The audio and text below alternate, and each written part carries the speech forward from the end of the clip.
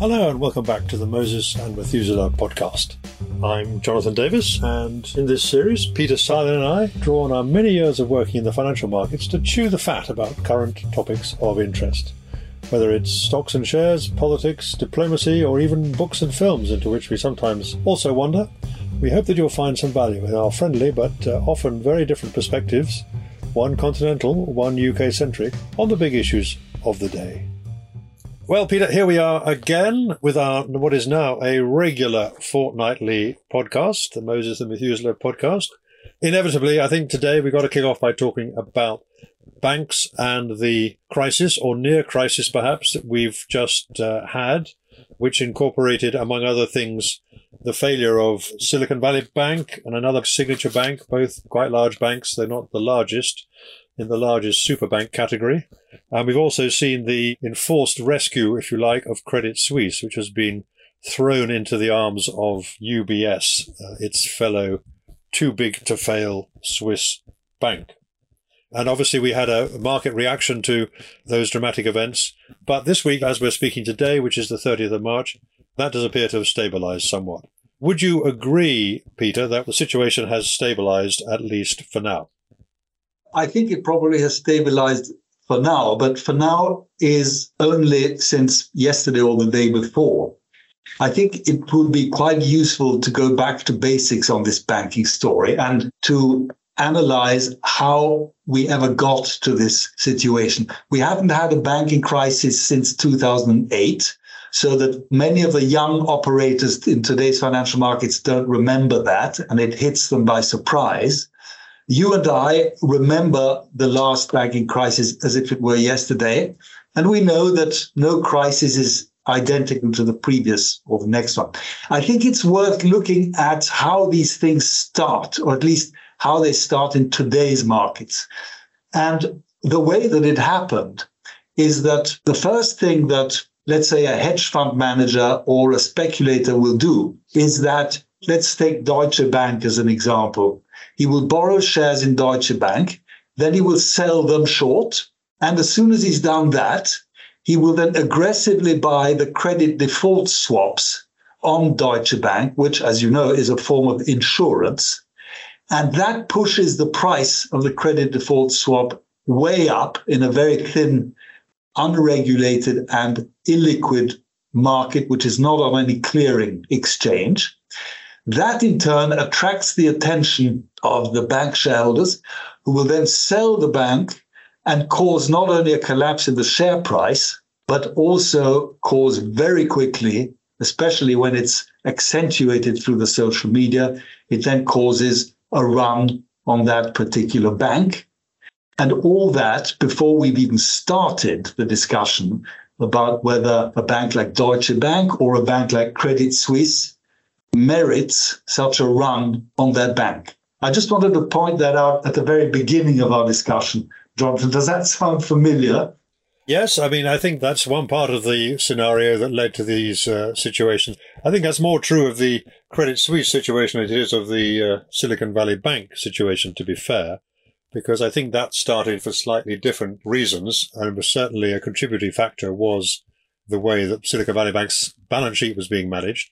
It was vulnerable to any kind of doubt about its future viability. So I think it's a slightly more broader picture than that as far as I'm concerned, but you may well be right that the actual initial trigger for Credit Suisse, at least, was an attack on the shares. But it doesn't mean to say that those attacks would only really work on a permanent basis if there is at least some substance to the issues that the hedge funds might be using to justify their action. I don't think it's just a case of raiders sort of causing threats to the financial system. That wouldn't be the way that I would see it anyway. But is that what you're implying? What I'm probably more than implying is that this banking crisis is accompanied by certain factors which the last banking crisis was not accompanied by. And in particular, I'm thinking about the social media immediacy via the social media platforms, which will do the job in a matter of minutes. And back in, I think it was in October of last year, maybe it was in November, there was an Australian journalist who made some, if you like, not disparaging comments about Credit Suisse, but comments where he questioned the viability of the bank. that spread within minutes and caused heavy losses in the share price for the next day or two. And then things started to stabilize. So I think it is one of the reasons why today's crisis is different. The other thing I would say is that obviously every bank has a slightly different business model. And I think that the way that the situation unraveled at the Silicon Valley Bank, the reasons why and the consequences were actually completely different from the debacle surrounding Credit Suisse and the UBS solution. Because Credit Suisse suffered from all sorts of headwinds, but they didn't suffer from the mismatch of assets and liabilities that Silicon Valley suffered from. And yet the result was the same. The result is you had the collapse of two major banks, Silicon Valley Bank, the 16th biggest bank, Signature Bank, not much behind. The result has been the same. But it's quite interesting to unpick the reasons why it happened and also the solutions. And it may be, to come back to your question, it may be that the reason why bank shares have not only stabilized recently, but actually rallied quite hard is because they did find a solution to these two examples and other examples, which prevented the need of a banking resolution Lehman style. So the Swiss were doing everything to prevent a resolution Lehman style. And the Americans then, of course, had a different solution again. I just find it's quite interesting what all this did. We can talk about that later, but we can compare what this did to bond yields compared with what the debacle in the UK last September under Liz Truss did to the yields of gilts. It's quite an interesting comparison. Yes, I think that's true. I guess one has to say that all crises are different and they all have slightly different factors behind them. I think the situation with Credit Suisse, though, you have to say that one of the preconditions of Credit Suisse being vulnerable to share price or a bank run or whatever you like to call it, in this case, a collapse in the share price, has been the fact that it's been incredibly poorly managed for a number of years and is too big to fail, but is frankly too bad to be rescued, if I can put it that way. I mean, without that precondition, then I don't think any attack on the share price would have been as effective. Whereas similarly, in the case of the Silicon Valley Bank, it is clear that the management made a serious mistake by removing all their hedging of interest rate movements. They weren't expecting the movements they saw to happen, which really damaged them. And equally, I think they were still in the process of hiring new either chief financial officer or chief risk officer or whatever they call them in the bank. And that may have something to do with the fact that they took their eye off the ball as far as their interest rate exposure was concerned. So I think in both cases, you do need a precondition of management failures in some respects in order to generate the possibility of a banking crisis. But you are right. I mean, the response to the authorities in both cases, I think, has been successful in stemming anyway, certainly risk of a kind of systemic run on banks and total collapse in confidence. But they have approached it in very different ways, I think, as you were implying. So perhaps we should just mention, first of all, it's more recent, though, the way that the Swiss authorities decided, and the Swiss Central Bank and presumably the government was also kept informed of all this, the way that they engineered a resolution of the problems at Credit Suisse by effectively forcing through a merger with UBS, but on terms that are quite controversial, were they not? To put it mildly, Jonathan, and I can guarantee you that Switzerland is under a very dark cloud at the moment. And I can also guarantee you that there's going to be a deluge of lawsuits, probably against Credit Suisse, but about whoever. And to try and put this into context, which is really very interesting, obviously, as you just said yourself, and you're completely right, Credit Suisse has been suffering from a drip erosion of confidence for many years. They were involved in one scandal after the other, including tax evasion by the US authorities. They were accused of aiding and abetting tax evasion. They were involved in the Greensill scandal. They were involved in the Archegos scandal. They were involved in the private detective scandal of a couple of years ago. So it was one scandal after the other, which eroded trust, which you can see in the share price. Just look at the chart for the last 20 years. It's a nightmare. It's a horror story. So the trust was just going down and down. But if you go deeper for example, into the balance sheet, you'll see that actually there are various ratios, Tier 1 capital, liquidity ratio, leverage ratio, were actually quite okay. They were quite sound. But what I found bordering on the shocking is that in the Tier 1 capital, they had what's called contingent convertible bonds, otherwise known as AT1 bonds. And these bonds are a relatively new invention. And the principle is that under certain conditions, when the share price goes down and down, the bond holders can convert their bonds into equity, and then they can become shareholders. And what it says in the prospectus of these contingent convertible, otherwise known as COCO bonds, buried in the prospectus, it says that if there should be what they call a viability event, which means an emergency event, then, contrary to other bondholders, these bondholders can have not just a haircut, but they can have a complete cranial shave, and they can lose everything. And of course, that is exactly what happened. So that was the first scandal. The second scandal was that neither the Parliament of Switzerland nor the shareholders of Credit Suisse were ever asked for their approval. The shareholders, obviously, for their approval of a reversal into UBS, and the Parliament for its approval for the billions and billions of guarantees that the government had backstopped the deal with. And these are the reasons why Switzerland has been described as a banana republic, because it is only in a banana republic that you will unilaterally, over the weekend, disenfranchise some very important actors in that whole scenario. So that is something that I found pretty shocking. I never liked contingent convertible bonds in the first place, but that I found pretty shocking. And I understand why they had to do it, because otherwise on Monday morning, there would have been a meltdown in the Asian markets. You see, so this is a different scenario from what happened with Silicon Valley Bank. I take your point absolutely, and I think the only argument you can justify it is sort of force majeure. In other words, somebody has to take responsibility for the greater economic and societal risk that would happen if the bank had collapsed or whatever as a result of not being able to find a solution before the markets open. I don't know about the Swiss Parliament, but you'd be struggling to get approval from the UK Parliament in 24 hours or even several weeks, frankly. But that's a practical matter, but I can see it has ramifications. I mean, the shareholders actually, haven't been wiped out there. That's the other aspect of this story. They're actually getting something still out of this rescue because they haven't been totally wiped out, which is what you would expect if the cocoa nuts, if I can call them that, would be wiped out as well, which they have been. So that was, I think, genuinely controversial as far as bondholders are concerned. I mean, the shareholders, I think, seem to perhaps have got less of a complaint about not being consulted. Though, of course, do you think the behavior of that Saudi financier who said they weren't going to put any more equity in Credit Suisse was also a factor in this? I mean, he's lost his job since then, so somebody's not happy about the way he behaved. Yes, that's the Saudi National Bank that owned 9.9% of Credit Suisse. Itself is owned by the Saudi Sovereign Wealth Fund.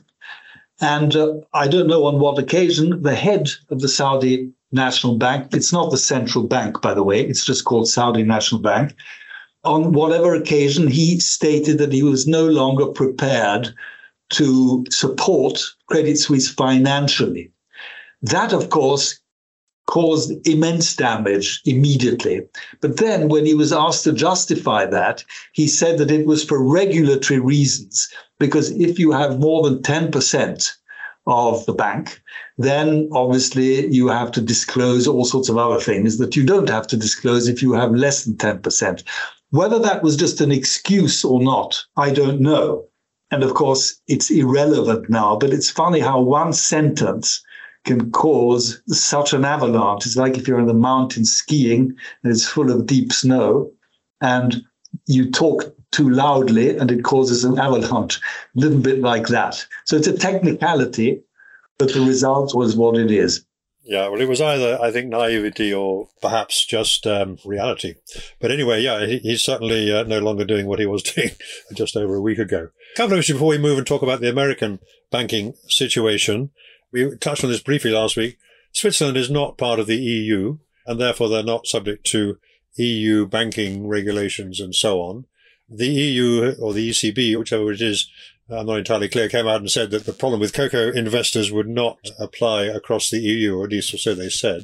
What do you think the implications of that are for the EU banks, just in passing? Yeah, it's a very good question, because the way that the Swiss solved this problem, it was ruthless. Some would say it was cowboy.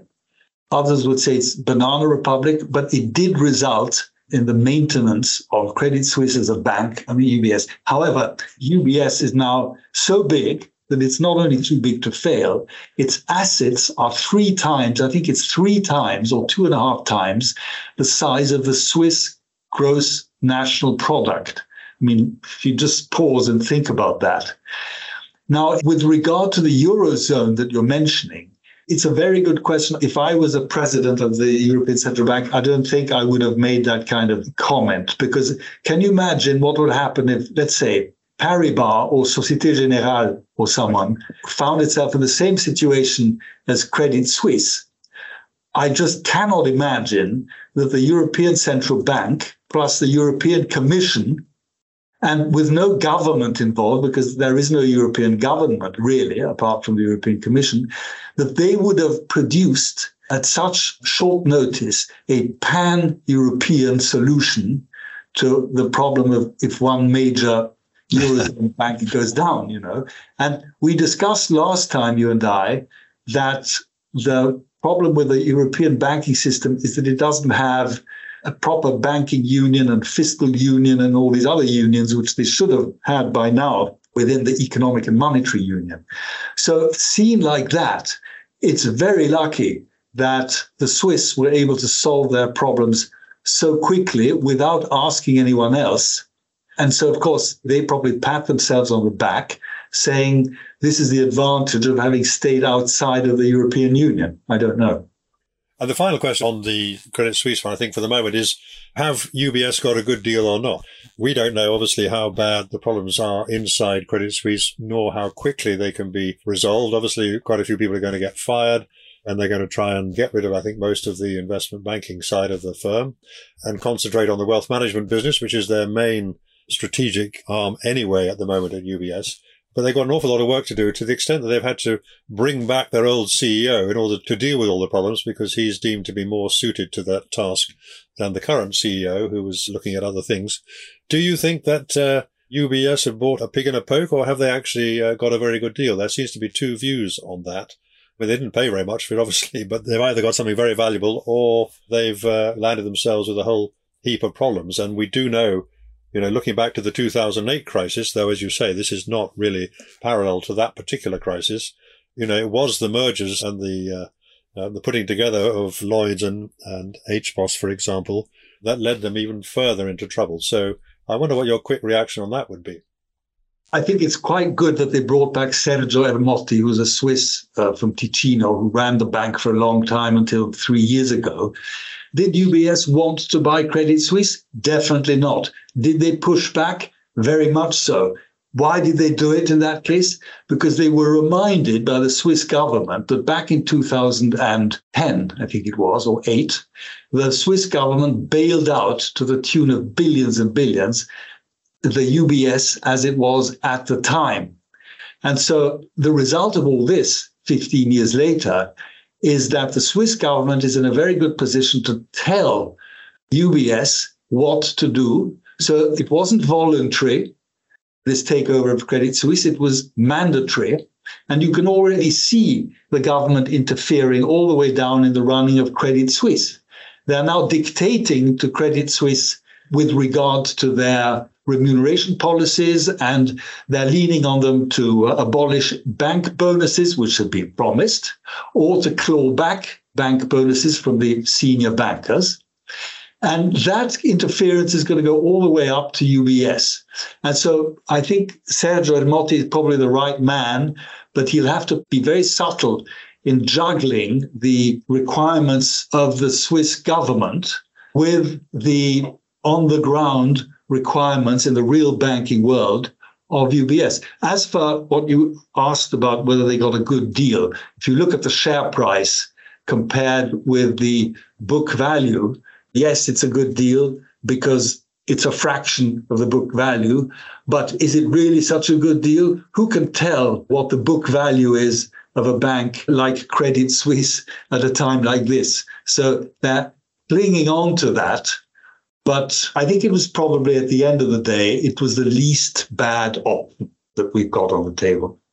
Yes, it may be worth just saying before we move on to the US situation that, of course, sensible investors like yourself, Peter, you don't invest in banks, and nor do other investors like Terry Smith and so on at Fundsmith, who say that, frankly, it's impossible to know what the health of a bank is at any given point. They have to publish ratios, and the regulators have to monitor them very closely now because they are too big to fail. But actually, what you're actually investing in as a shareholder is pretty much an unknown quantity. And it's therefore vulnerable to all sorts of things happening about which you are unable to form judgments, because banks are both so big and they're so opaque. Their accounts are very difficult to disentangle, even if you believe the numbers. So I don't suppose this episode has prompted you to go looking to invest in banks, even though you weren't doing that before. Luckily enough, we are guided by what we call our 10 golden rules of quality growth investing. And if you look through those 10 golden rules, there's not a single rule that is applicable to the banks as a whole. It doesn't matter whether it's European or American banks. One of the things, you want to move the discussion westwards across the Atlantic, and I think it's a good moment to do that.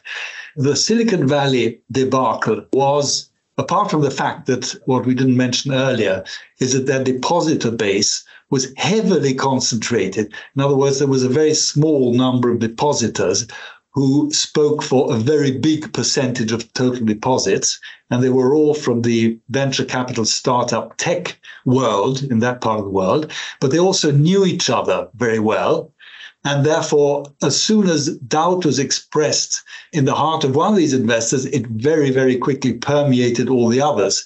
And so it wasn't just a mismatch of assets and liabilities. It was also this lack of diversification and the bulk risk in their depositor base.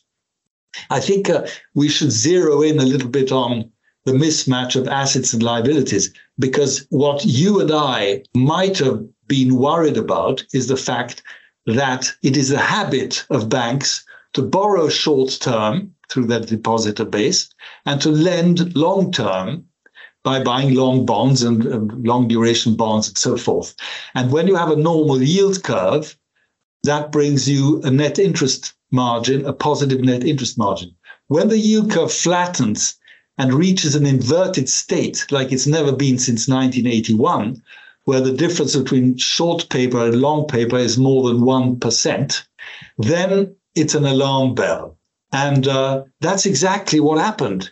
They borrowed short, lent long, as you mentioned earlier, without hedging that risk. And then suddenly they found that when the run on their deposits happened, they very soon didn't have the capital and the money, and they found themselves in a negative liquidity situation. It's because of the mismatch of assets and liabilities.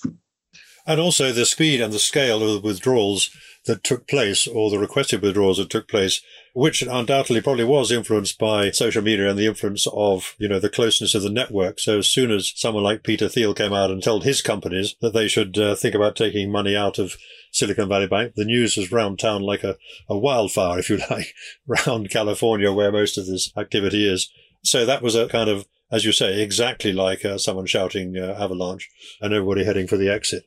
And the scale of the withdrawals was very extreme because of the, as you say, not just the concentrated nature of the clients, if you like, or the people who had money in the bank, but also the fact that they were a very close network. The testimony we've heard this week from Congress about the speed at which money was about to go out certainly helps to explain why that particular bank got into trouble. Though, as I said, if they had hedged their interest rate risk, which they had been doing until about a year previously, they wouldn't have had quite the same problems as they did have. And the fact that these allegedly sophisticated investors, these backers of VCs who made huge amounts of money out of backing companies in early stage and growing some of the tech giants we know today, the fact that they either hadn't noticed or hadn't asked the question suggests that they'd taken their eye off the ball too. And I think that's a factor too. I mean, this was an episode that should not have happened. Let's put it that way. It should not have happened in the way that it did, and certainly on the scale that it did. I don't know if you agree with that, but that would be my perspective on that. Yes, I completely agree with you. And before we say, okay, the crisis is now past, the bank shares have rallied, the governments have stepped in.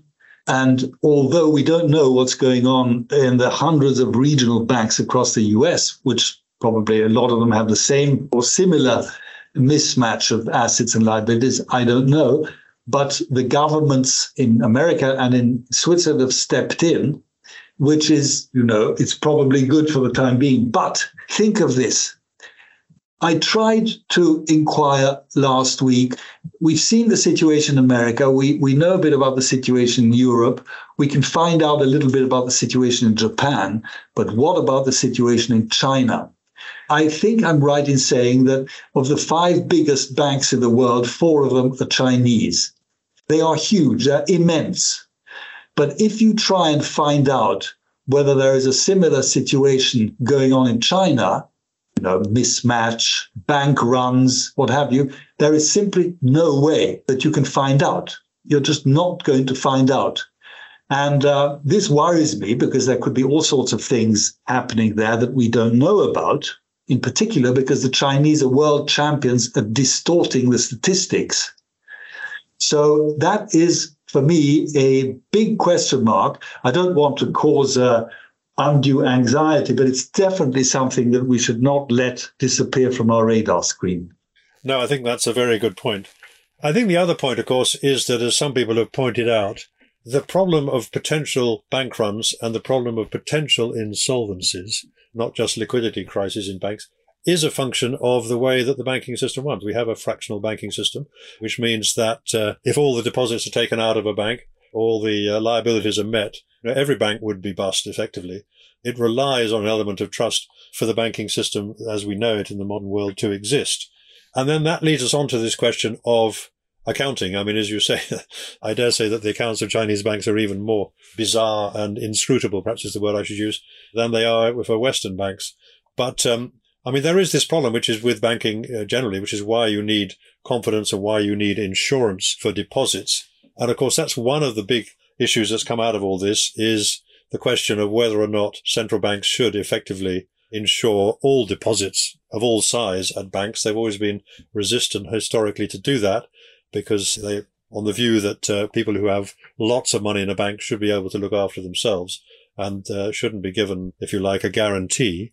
That's still a live issue in the US, I think, because Janet Yellen has been kind of trying to find a formal words that implies that effectively people who have money in smaller banks above a certain limit will all be protected effectively if there is a run on the bank, without actually saying that it's going to be applied to all deposits across the whole banking system.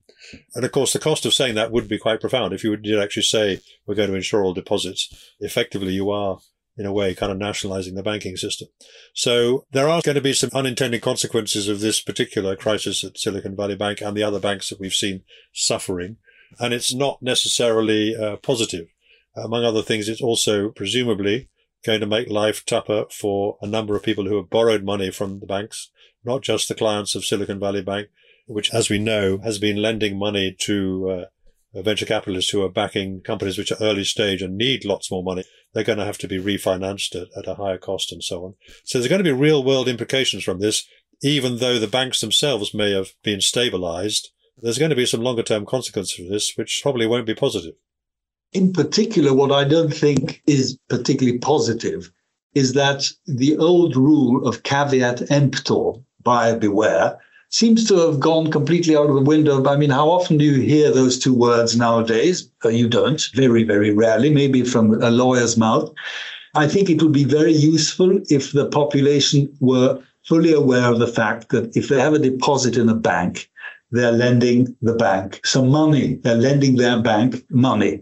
And maybe now that realization has actually increased in the last couple of weeks, because there was something like $300 billion that moved out of banks into money market funds, which is a lot of money. And it's the same in Europe and in the UK and so forth. I think that every boardroom in the world will have had this discussion. How much cash do we have in the bank? Ooh, that's much too much. Let's take 3/4 of it out and put it into money market funds. And What I found not very good in the US is last week, Chairman Powell of the Federal Reserve, he said that all deposits would be guaranteed. And on the same day, Janet Yellen said all deposits in the US banks will not be guaranteed. That, of course, caused a major stock market decline, at least on that day it did. So I think that this concept of socializing losses, but not the profits, is going to be the discussion. And I think that if you guarantee all depositors, at the end of the day, you are socializing losses as well. And in the end, the taxpayer will have to pay the price in the end. So, Jonathan, it's an ongoing discussion. I don't really know. But the thing is that Silicon Valley Bank, although the 16th largest bank, its assets were underneath the level beyond which they would have had to have more stringent capital requirements. If you remember, we ascertained last time that it was first President Obama and then President Trump who partially rolled back the Dodd-Frank Banking Reform Act, which, if they hadn't done that, then I could imagine that the Silicon Valley Bank debacle might not have happened because their capital base would have been stronger. And so now, of course, the discussion is back about whether they're going to wind back arrangements under Obama and Trump. So I don't think we've seen the end of this discussion at all, Jonathan. No, and the other point which I read about this week, which I thought was interesting, is that not only are people who put their money in the bank are perhaps not aware that they're lending money, and they're also lending money effectively and not getting any interest for it, so which is why they finally started to move their money away from banks, because there are now better alternatives in money market funds, indeed in government bonds, certain government bonds anyway. But also I noticed, so I read anyway, I wasn't aware of this until now, that the Federal Reserve is in due course going to be introducing a new system by which you can transfer money from one bank to another under a federal payment scheme before the transaction has actually been, as it were, kind of formally checked and completed. And if that's true, and that comes into play, taking into account social media as well, that's just going to increase the likelihood that you will get bank runs. If people can whisk out their money immediately from a bank without it having to be cleared, that's going to, heighten the risk in the system. One can easily see how that could develop into another problem, which in turn might then drive the authorities to take even more control over the banking system, which may or may not be a good thing, depending on your point of view. I mean, some people say that actually we should entirely separate the system so that the payment system is controlled by the government and the banks are then just free to lend and to fail as they see fit. So I think there's a lot of issues here. And of course, the worry is that given what's been happening the last couple of years, this might be one of the harbingers of more trouble to come. The fact that we've had this banking issue, even though it's not going to be another rerun of the 2008 as far as we can tell, because it's not the bad loans, as far as we know, that's going to be the problem, or the synthetic products that they were dealing in before the global financial crisis. But there does seem to be a closer parallel with what happened to the savings and loans institutions back in the early 90s, when they all got into trouble when interest rates were going up. The last time we had a very serious increase in interest rates like we're having at the moment. So there's plenty of things to think about, I think, even if the immediate risk is not as great as some people, I think, at first thought when we had all these problems emerging. You put your finger on so many different points, very interesting points and very important ones. And I don't know, the more extremists among my friends who observe the situation are asking themselves, well, why do we need banks at all? Why can't the central bank be everybody's banker? Because the central bank can't go bankrupt. The central bank can print money at will. And if it makes a balance sheet or a profit and loss account loss, doesn't matter. So who needs the intermediary, which is the bank? And the banking system has been disintermediated slowly but surely, like a Chinese water torture, for the last 20 to 25 years. So who needs them? But of course, that's easier said than done. And your point about the payments is also an interesting point. But then, of course, the more is run by the government, the more the private capitalist is disintermediated as well. And the less one will hear the expressions caveat emptor. I don't know. I suspect, Jonathan, that it's something that we will be talking about for quite a long time as we watch this unravel, not to mention the Chinese situation that we discussed, but also not forgetting what I call the hidden corners. The hidden corners are those who took up the baton when the Dodd-Frank Banking Reform Act was put into place. And so these unregulated shadow banks, which took up the baton, and they're still there. And of course, it's not very transparent what's going on there, and it could blow up at any time, and it'll be just as much as a surprise as all the other surprises we've had. So these are the things, in my opinion, to watch. Absolutely. I mean, the banks that we've been talking about are basically, they account for a much smaller share of the provision of finance around the world than they did as a direct result of what happened in the global financial crisis. You're absolutely right. And so we're talking about hedge funds, we're talking about all sorts of other institutions which fall outside the regulatory net, as you say. I mean, you have to think that the conventional banks, because they're under such scrutiny, and because they've had to tighten up their capital ratios and so on, they're really under scrutiny. You'd think you could trust the risks that they pose more easily than you can gauge the risks that these other elements of the shadow banking system pose. And I think that has to be logically the case.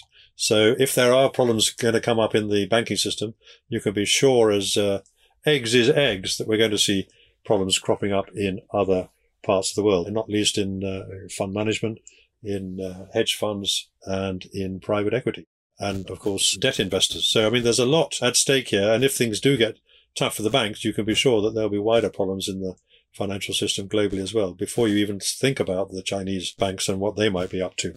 So I think you have plenty more to talk about, the implications, but I think for the moment we can bring this particular conversation to an end by saying that we've got a much better understanding of what happened in the last 3 weeks. But unfortunately, while the system has been stabilized, there's still plenty of unresolved issues and things that, if you were minded to worry about the state of the world, you would probably need to add one or two of them to your list. I don't know if you'd agree with that.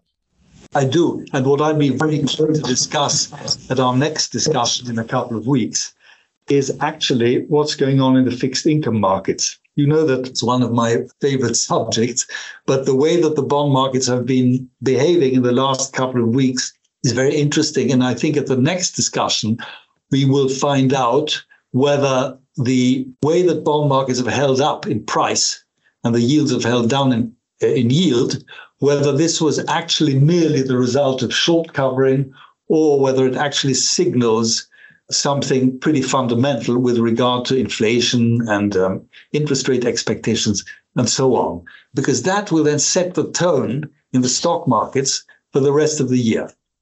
You're absolutely right about that, and it's a subject we must return to, and I think we'll return to. So thank you, Peter. That brings us to the end of this particular episode of the Moses and Methuselah podcast. We've given the banking system a thorough going over. It is an opaque system, though, so we probably haven't got into every nook and cranny, but at least we've done our best, and we'll look forward to continuing this discussion in due course. I look forward to that a lot, Jonathan. Many thanks. You have been listening to the Moses and Methuselah podcast, hosted by Jonathan Davis and Peter Silen. These podcasts are independently edited and produced. You can subscribe to them on most leading podcast channels, or by signing up on the Moneymakers or M&M podcast website. Please note that these podcasts are provided for information and background only and should not be regarded as constituting professional investment advice.